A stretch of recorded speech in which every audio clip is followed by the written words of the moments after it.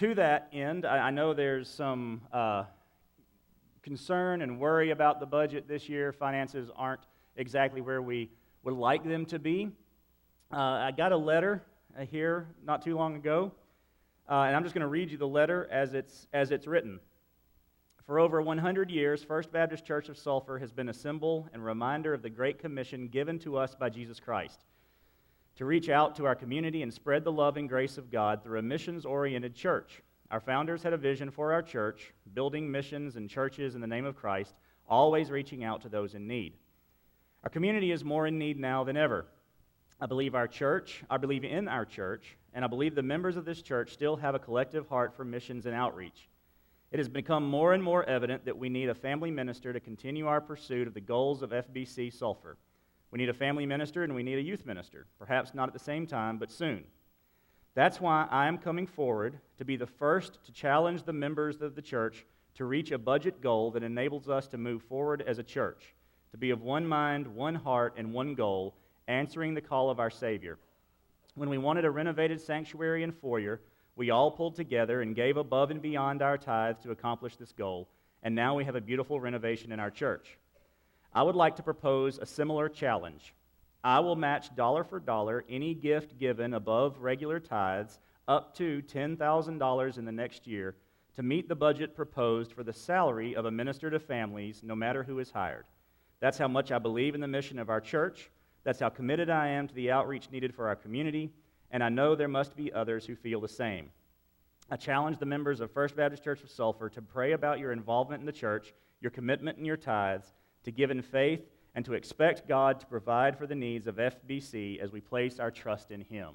So that letter came to me not anonymously, but the person wishes to remain anonymous, but the person is going to match gifts given particularly toward the minister of family's salary, and she's encouraging others to do the same. So that's just something to keep in mind. I wanted to read that to you since she sent it to me, and ask that I do share that with you. So there you go, and you can move forward with that as you wish.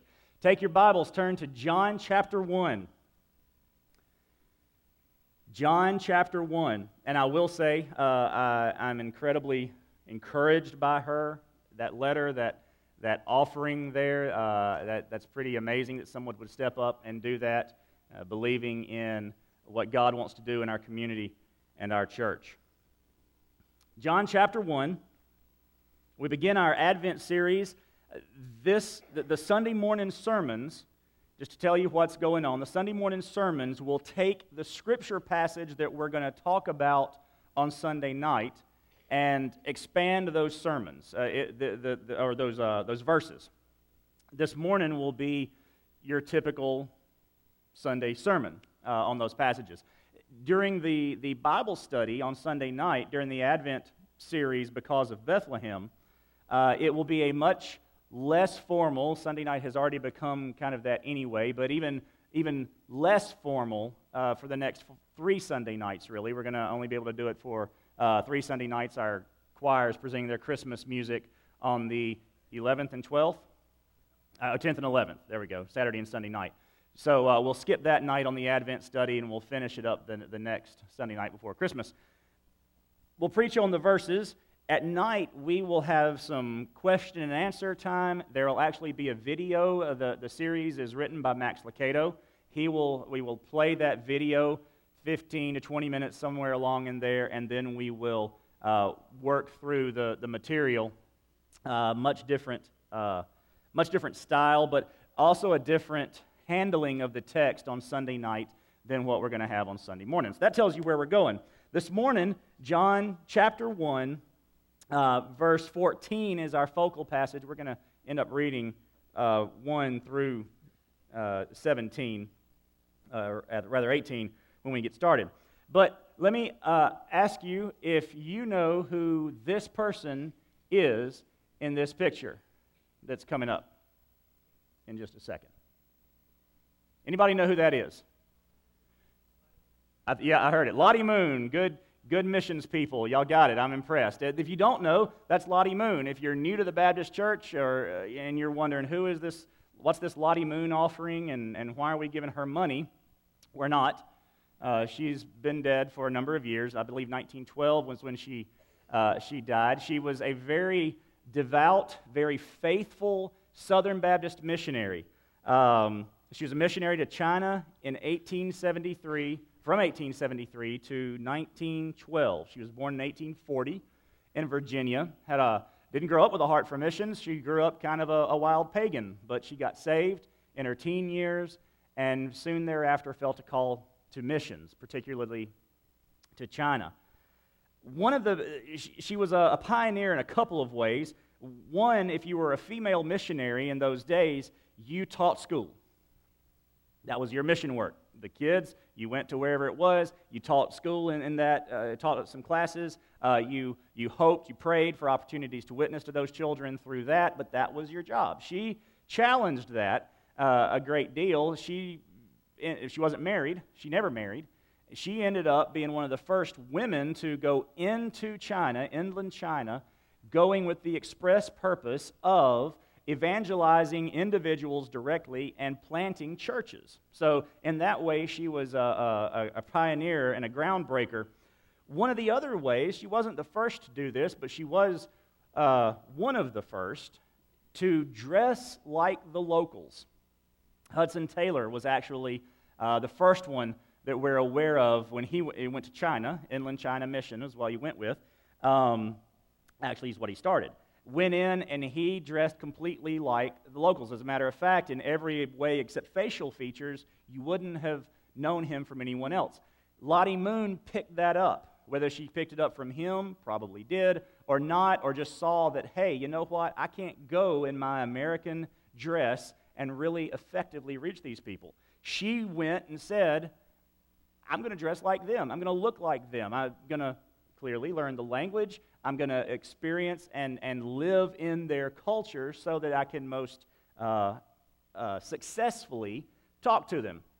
Missionaries have, now that's pretty common that we do it, but even back in the 40s and 50s, we were still going to places where they lived in, met in, had government in grass huts, thatched roofs, and we were building round grouse huts, and we were building square brick buildings for churches, and it just wasn't working. So she looked like the culture. She looked like the people she was reaching.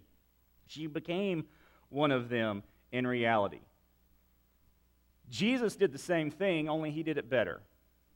Jesus became one of us. Over the next 4 weeks, we're going to look at a remarkable gift, this gift that we were given in Jesus, in this baby in a manger. What that meant for us, not just for trees and presents under the tree and pretty lights on our house, but what it meant for us as humans. This morning, we're going to look at that gift given, and rather than looking at Matthew or Luke, the birth narratives, we're looking at John that goes back even further than that. Read with me John 1 through 18.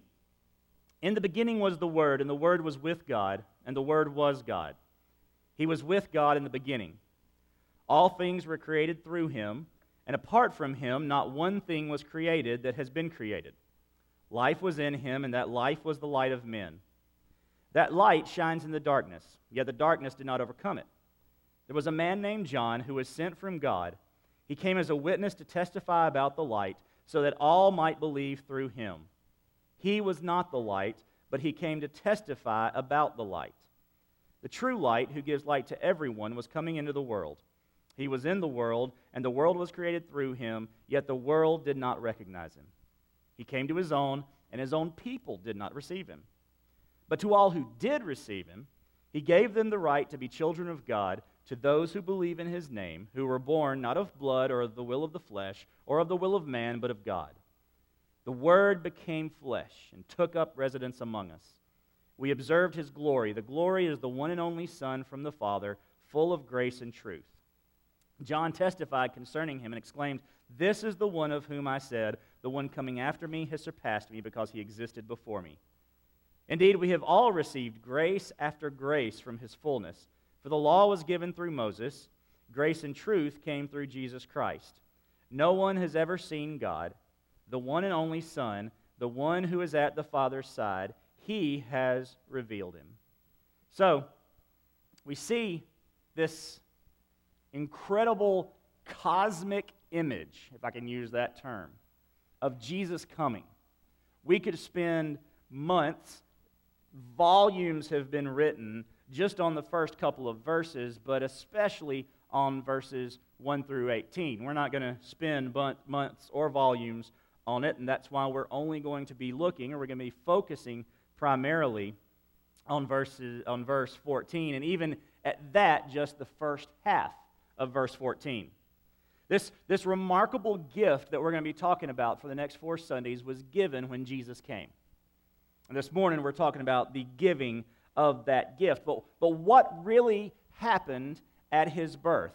That's the question we're going to answer today. What really happened? What was going on? Not drummer boys and wise men, and by the way, wise men weren't at the birth.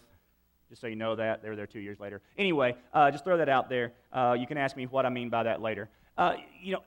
Not the angels and not the shepherds and not the physical part of it. And did he cry when he was slapped? And was it painful for Mary? And all? No, not those things that happened. What was happening on a much, much grander scale?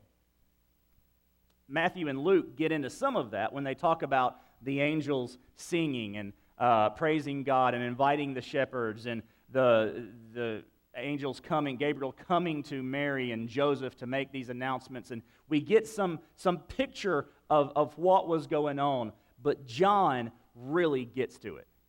John lets us know exactly what was going on. Not exactly, but gives us an incredible universal, an incredible spiritual picture of what really happened at Jesus' birth.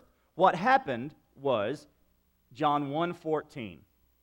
The Word became flesh and took up residence among us. That's what happened. So let's look at that verse and see what John is telling us here.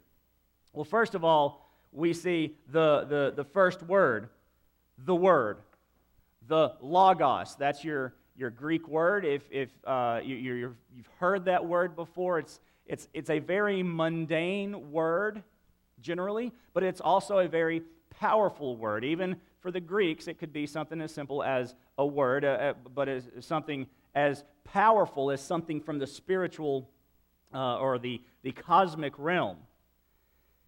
Jesus was that word. Immediately, John in verse 1 starts talking about, in the beginning was the Word was with God, the Word was God. Then he says in verse 2, He.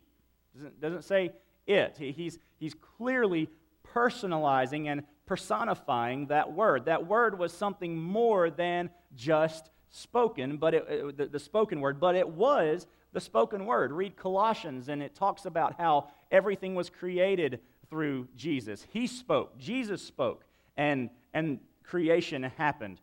Jesus was there, John tells us, when it all began. This Logos encompasses Jesus' entire ministry, his works, his words, his eternal being, his existence, but it also goes back to God's self-revelation. Jesus is God showing himself to us. The Word is God expressing himself. Jesus is God expressing himself. That's how much is packed into this one word, Logos. In the beginning was the Word. In verse 14, John says the Word does something. Again, back in verses 1 and 2, the Word was with God and the Word was God. This is not Trinitarian because there's no mention of the Spirit right there in that verse. So it's really talking about the nature of Jesus and God. This was discussed. We're going to talk about this in a few minutes. This nature of Jesus, what exactly was he, started all sorts of fights, started all sorts of conversations, and the church had to come to grips with what does this mean? What can it mean and still be accurate to God's Word, to what he says both in the Old Testament and in the New Testament? John says he was with God and he was God. He was one and the same, yet separate and different. Now, if that doesn't make your brain hurt, I don't know what does. Then we throw in the Holy Spirit and we make it a Trinity. And we talk about that. But we're not going to do that this morning because I really don't want you to pull a brain muscle. And it would pull numerous, well, I don't have that many personally, but it would be tough for me to try to explain both of them this morning, so I'm not going to. So we'll stop there on the Word, the Logos, the self-expression of God, everything that Jesus was and is and did, His words, this all became flesh. The Word that had existed before everything else, will exist after everything else. The Word that was not just a part of creation, but caused creation. All of that, everything that is encompassed in that, all the spiritual parts, the cosmic parts that's found in that Logos, that Word, that became flesh. That's going to pull your other brain muscle. Okay, so we've got the Word was God and with God, ouch. All that became flesh. Double ouch. It should blow our mind that He would become flesh. This flesh, the Greek word is sarx. It's a very crude term, not crude as in it's like foul language or off color, not crude in that way. It's just a very basic term. We talk about the high language of the Bible. The reason we talk about that is because we weren't around in 1611 when they translated it into King James English, at the English of the time. So now, for our ears, that sounds very Shakespearean, which a lot of it was. But in reality, that was a very crude language that they translated it into.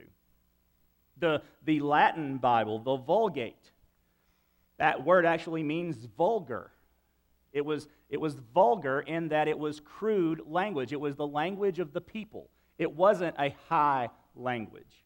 The Greek that's used is common Greek. It's not classical Greek. As a matter of fact, when I was at LSU, I thought about taking Greek because I knew I was going into the ministry.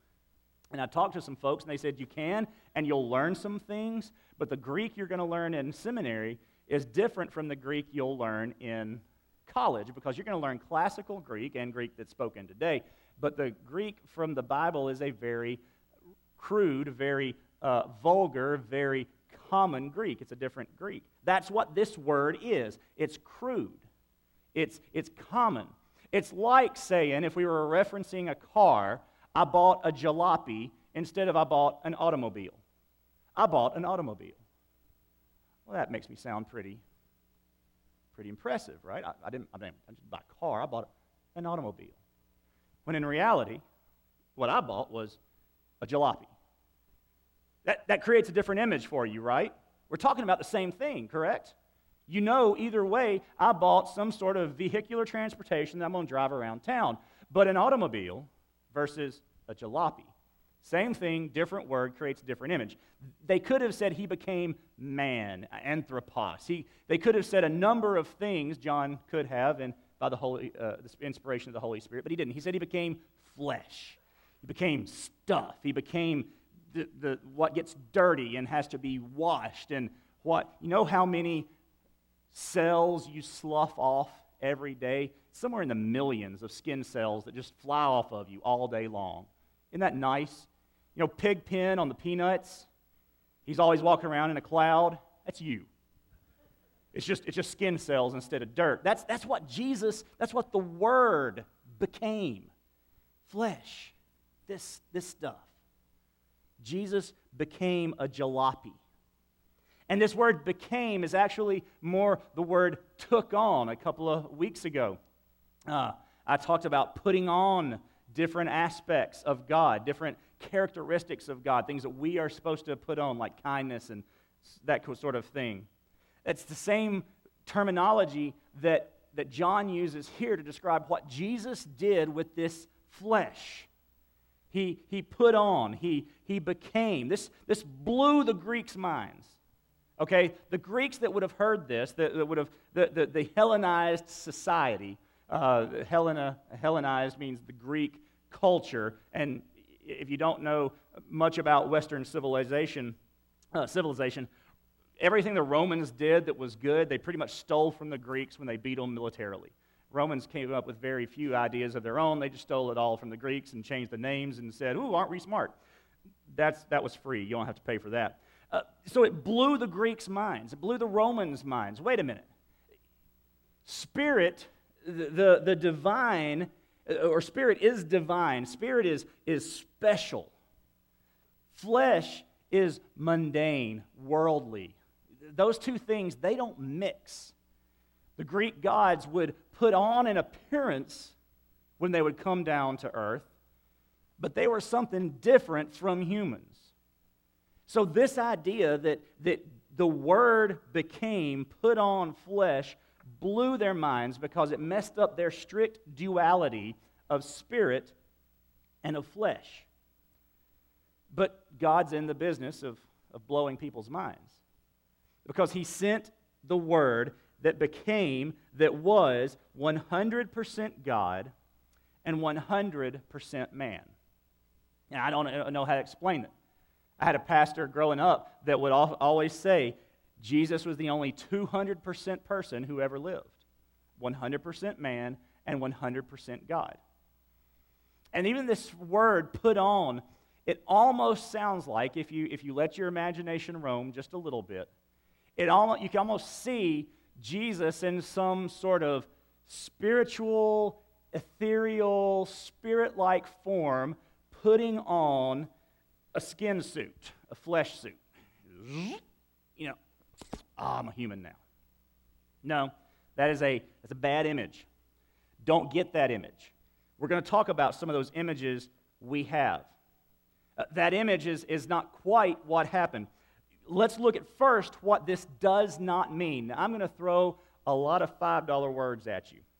The reason I'm going to throw these $5 words at you is because I want you to see that, one, some of these descriptions of what happened, right, that's what we're talking about, what happened when Jesus was born, when the Word became flesh, what was going on. Some of these $5 words, I want you to see them because you need to know these are not new heresies. These are heresies that have been around for a long, long time. So long they have names. So what did not happen? What this isn't?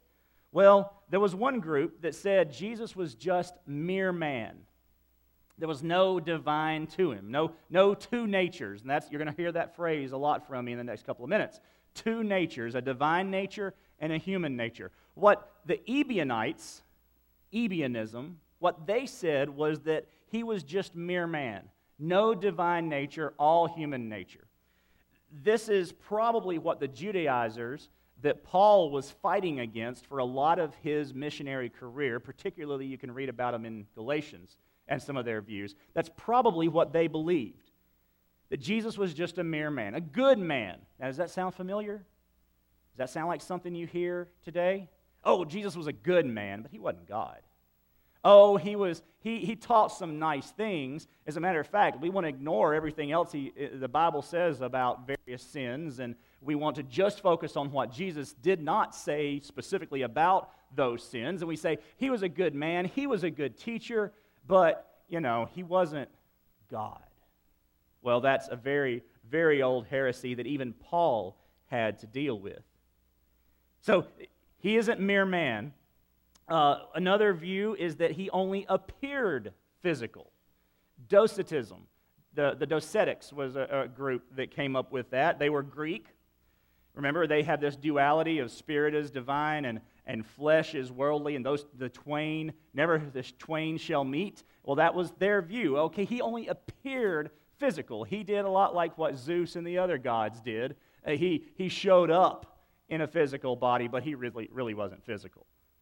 That's Docetism. That is a heresy to say that Jesus was only physical. I mean, there are a lot of things you have to explain away in the New Testament, in the Gospels, to say Jesus wasn't physically there. He was just spiritually there. You're going to have some trouble with that. This doesn't mean that Jesus was born human and then later on made divine. That's a heresy called adoptionism. That Jesus was a human, and then at baptism, generally is what they say, at his baptism, he adopted the nature of divinity. So he was one thing, then he was something else. Nope. Clearly, John is not telling us that. John is telling us that he was, and then and that he is, and those things didn't change. Next heresy, what this isn't God in a different mode. I actually heard a preacher one time, and it kind of really made sense to me at the time, and then I thought about, wait a minute, there's something wrong with this, and then I learned what the word was for it. Adoption, or modalism, is the word. God in a different mode. In the Old Testament, he was God. He was not seen, except maybe by Moses. He was not physical. Then in the New Testament, at the incarnation, when Jesus was born, God became Jesus, and he was a human for 33 years. And then when Jesus ascended into heaven, he sent the Holy Spirit, and the Holy Spirit is now how God exists. Three different modes throughout history. But what we have there is not a Trinitarian God. We have a God who changes when it's necessary. And the Bible's clear that God doesn't change. So you can't have modalism. And what the preacher said that made me think, he said, when we get to heaven, we're only going to see God on the throne. We're not going to see the Holy Spirit and Jesus, because if we did, we're tritheists, polytheists, multiple gods. Well, after I thought about that for a little bit, I was like, no, I'm pretty sure when the Bible says the Lamb has sat down at the right hand of the Father, that we're going to see Father and Son. Just because we understand how, and we're not going to get into that this morning, doesn't mean it's not the case. So that's modalism. Another view that doesn't really get into how they're divided, but what happened at the birth, is Arianism, that Jesus, the Son, now not Jesus the human with the flesh, but the Son, the person who existed before time, he was created. So at some point before John 1:1, where it says, in the beginning was the Word, and the Word was with God, and the Word was God, at some point before that verse, God created the Son. Well, that takes away the eternality of the Son. That takes away the divinity of the Son. And this was started by a guy named Arius, who was actually trying to avoid heresy, and trying to combat modalism and say, no, that's not the way it happened. And he ended up creating just a new heresy, which we can do sometimes.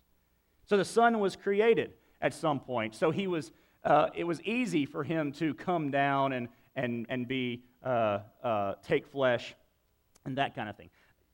Another view is called Apollinarianism. By the way, there is no quiz on these words. I won't make you do that. It's pass-fail here. Human flesh, divine spirit.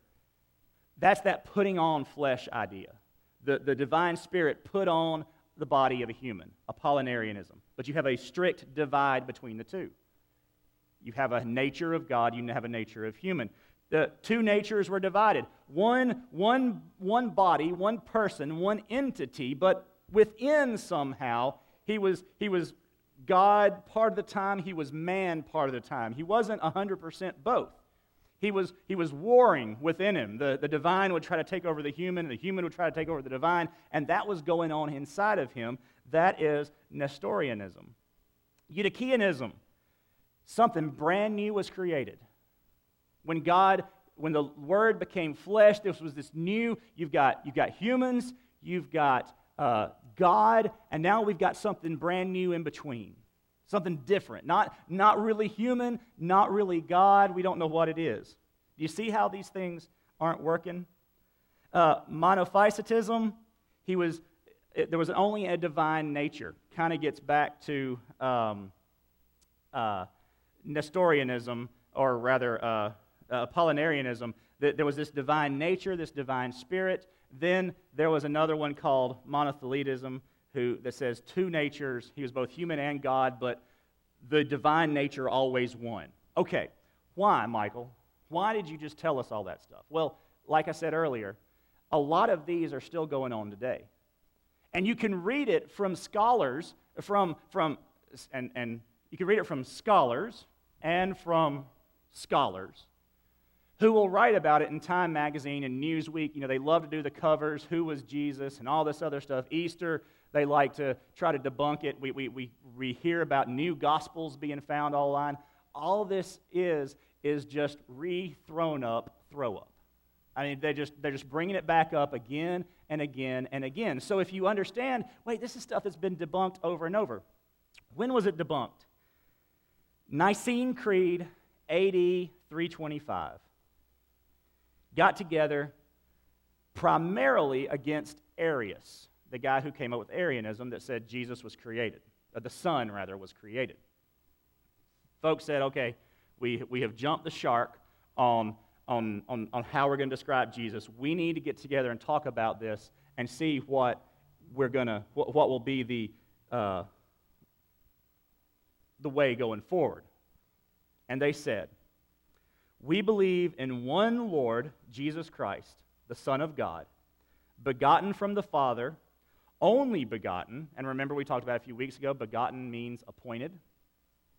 That is, from the essence of the Father, God from God, light from light, true God from true God, begotten or appointed, not made, against Arius right there, of one substance with the Father, who because of us men and because of our salvation came down and became incarnate and became man. But as for those who say there was a time when he was not, and before being born he was not, and that he came into existence out of nothing, or who assert that the Son of God is of a different substance or essence, or created, or is subject to alteration or change, these the Catholic, little c, meaning universal, these the Catholic and Apostolic Church anathematizes or declares to be void and against understood biblical doctrine, orthodoxy. That is the Word becoming flesh. Now, if you just got lost in all that, Google it. Go back and look at it. Because there's no easy answer, right? There's no just simple way to say the Son became flesh. John does it, but to our brains, to our minds, we're going, wait, John, how? Well, we don't know how. We know what wasn't. We know what is. But what we need to focus on is in the miracle of why. See, we get to see God in the flesh, not in a second mode, but God in the flesh. God come down, the Son, the Word, putting on flesh and saying, I want to wear this ugly flesh suit. Because, like Lottie Moon witnessing to the Chinese, Jesus comes down and says, I want them to see me. I want them to understand me. I want them to talk to me. I want to be a part of their culture, about part of who they are. There are other reasons why a man had to die in our place. We're not going to get into that this morning. 100% man had to die in our place, or else it doesn't count. But 100% God had to do it as well. Otherwise, sin isn't forgiven. We're not going to talk about that this morning. You think about that over lunch today. But there are reasons why that had to happen. But primarily, God was saying, I've got to be able to talk to them. I've got to be able to sit down with them. I've got to be able to feel what they feel. I've got to be able to, for them to know that I, God, am not, I, Jesus, am not one who is unacquainted with their grief. One who has gone through what we go through, tempted as we are. So the Word became flesh and took up residence among us. That word, took up residence, is actually tabernacled. Set up a tent, built a tent. If the word becoming flesh blew the Greeks' minds, God tabernacling with people blew the Jews' minds. Because they knew what it was to tabernacle. You know, they go back to the Exodus when they wandered around and they built tents, and God lived in a tent, the tent of meeting, and they saw the pillar of smoke by day and the pillar of fire by night. They knew, okay, it's there. We sure can't approach that. Moses gets to go in. The rest of us don't. We stay away from that. And here, suddenly, The Word, who was with God and was God, decides to put on flesh and tabernacle, take on a tent that allowed not just one man, but every man to come to him and say, I want to spend time with you. And Jesus says, great, because I want you to spend time with me too. You can hush because I'm not done yet. God wants to spend time with you, so He put on a tent that allowed you to approach Him. I'm sorry, I was expecting more amens on that one. I thought, hey, that's a good thing. Maybe I didn't say it right.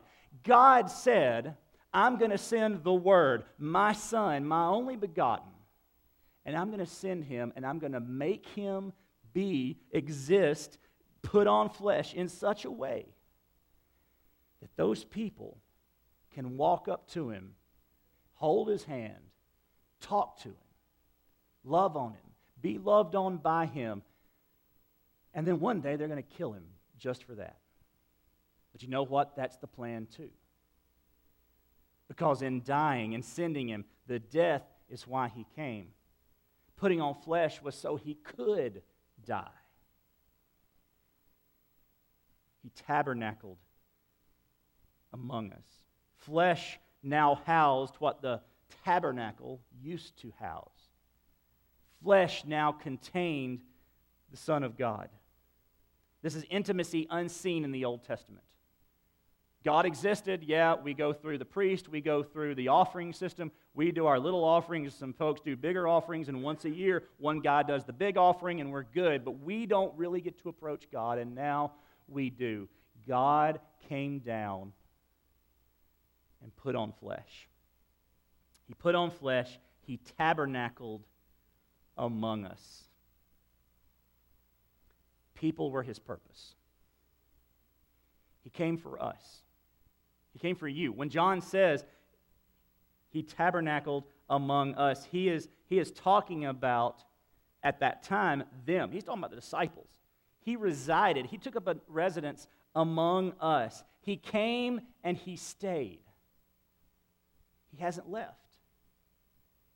He says, it's good that the Son, that I leave, but I will send my Spirit. I will send the Comforter, the Holy Spirit, to come and lead you into all truth. You will not be left alone, Jesus said. He came and He stayed. At this point, the Spirit, if you are a believer, the Spirit now tabernacles inside of us. We have the same access to Jesus, to the Son in the flesh, that the disciples had. Sadly, too often it doesn't feel like that. Am I wrong? It doesn't feel like we have the same access to the Son that the disciples had. But you know whose fault that is? It's not the Son's. It's not the Holy Spirit's. It's ours. He is among us. He came and He stayed. He's tabernacled among us. This morning, I want you to let Him dwell in you. Let Him tabernacle in you this morning. He takes residence in our heart. We use different phrases for salvation. One of them is, come into my heart.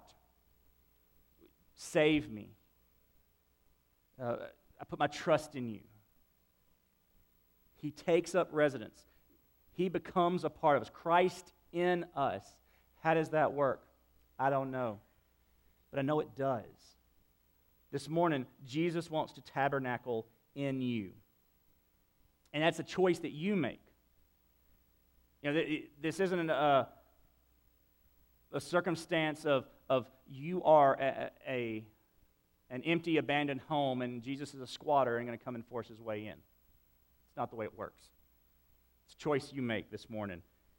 Will you admit that you're a sinner? All have sinned and fall short of the glory of God, but the gift of God is eternal life through Jesus Christ our Lord. The wages of those sin is death. Admit that. I'm a sinner.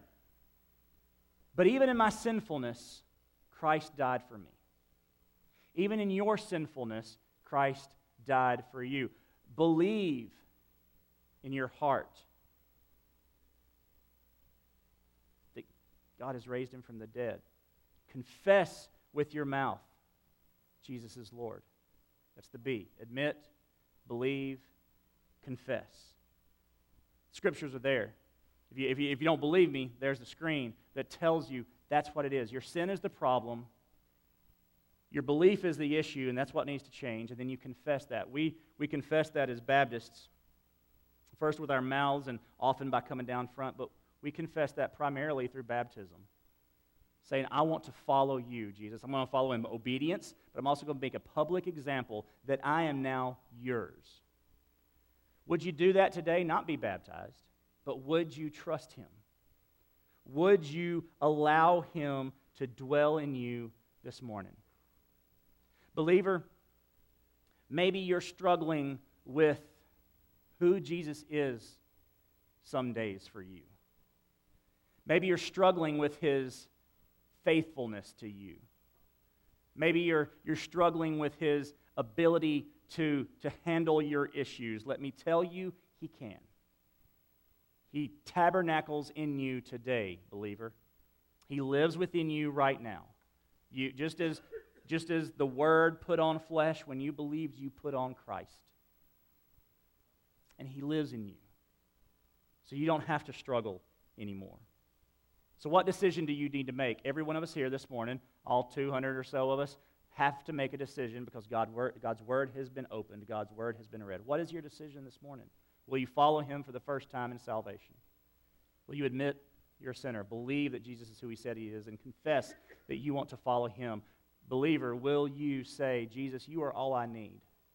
You are all I need to be thankful for. You are everything that I need. What's your decision today? Let's pray. Father, thank you, Lord, that you have sent your Word, your Son, your only begotten, your only appointed Son. Lord, you made a lot of things. You made a lot of people. You did not make him, but he is appointed to be our Savior. Thank you that you have provided that today. God, thank you that as believers, it is reassurance, Lord, that you love us. It is daily that we can rest in our salvation, rest in our faith. And Lord, I pray this morning that there's someone who doesn't know you as Savior, and they're struggling with who Jesus is. How does this whole incarnation, that's a big word, how does this whole incarnation thing work, Lord? In all of the seminary words and the Greek words that, Lord, that they hear this morning, God became flesh to die for you. That's the heart of the message. That's the heart of how we prepare for this coming Christmas celebration. Lord, thank you for sending your Son to be one of us, to love us and die for us. In Jesus' name we pray. Amen. So what's your decision this morning? Do you need to take that gift that's been given to you? Maybe you need to accept Christ. Maybe you've accepted Christ and you need to be baptized. Maybe you need to recommit some things to Jesus. Maybe you are having a little trouble with the trust issue. Maybe you need to join our church. I'm not sure what your decision is. I'll be happy to pray with you. If you'd like to just write it on a connection card and let us know that way, that will be great too. If you'd like us to one of us to contact you during the week, we'd love to do that. Let's stand. You pray. You have a decision time, a response time with Jesus. Do business with God as we sing this morning.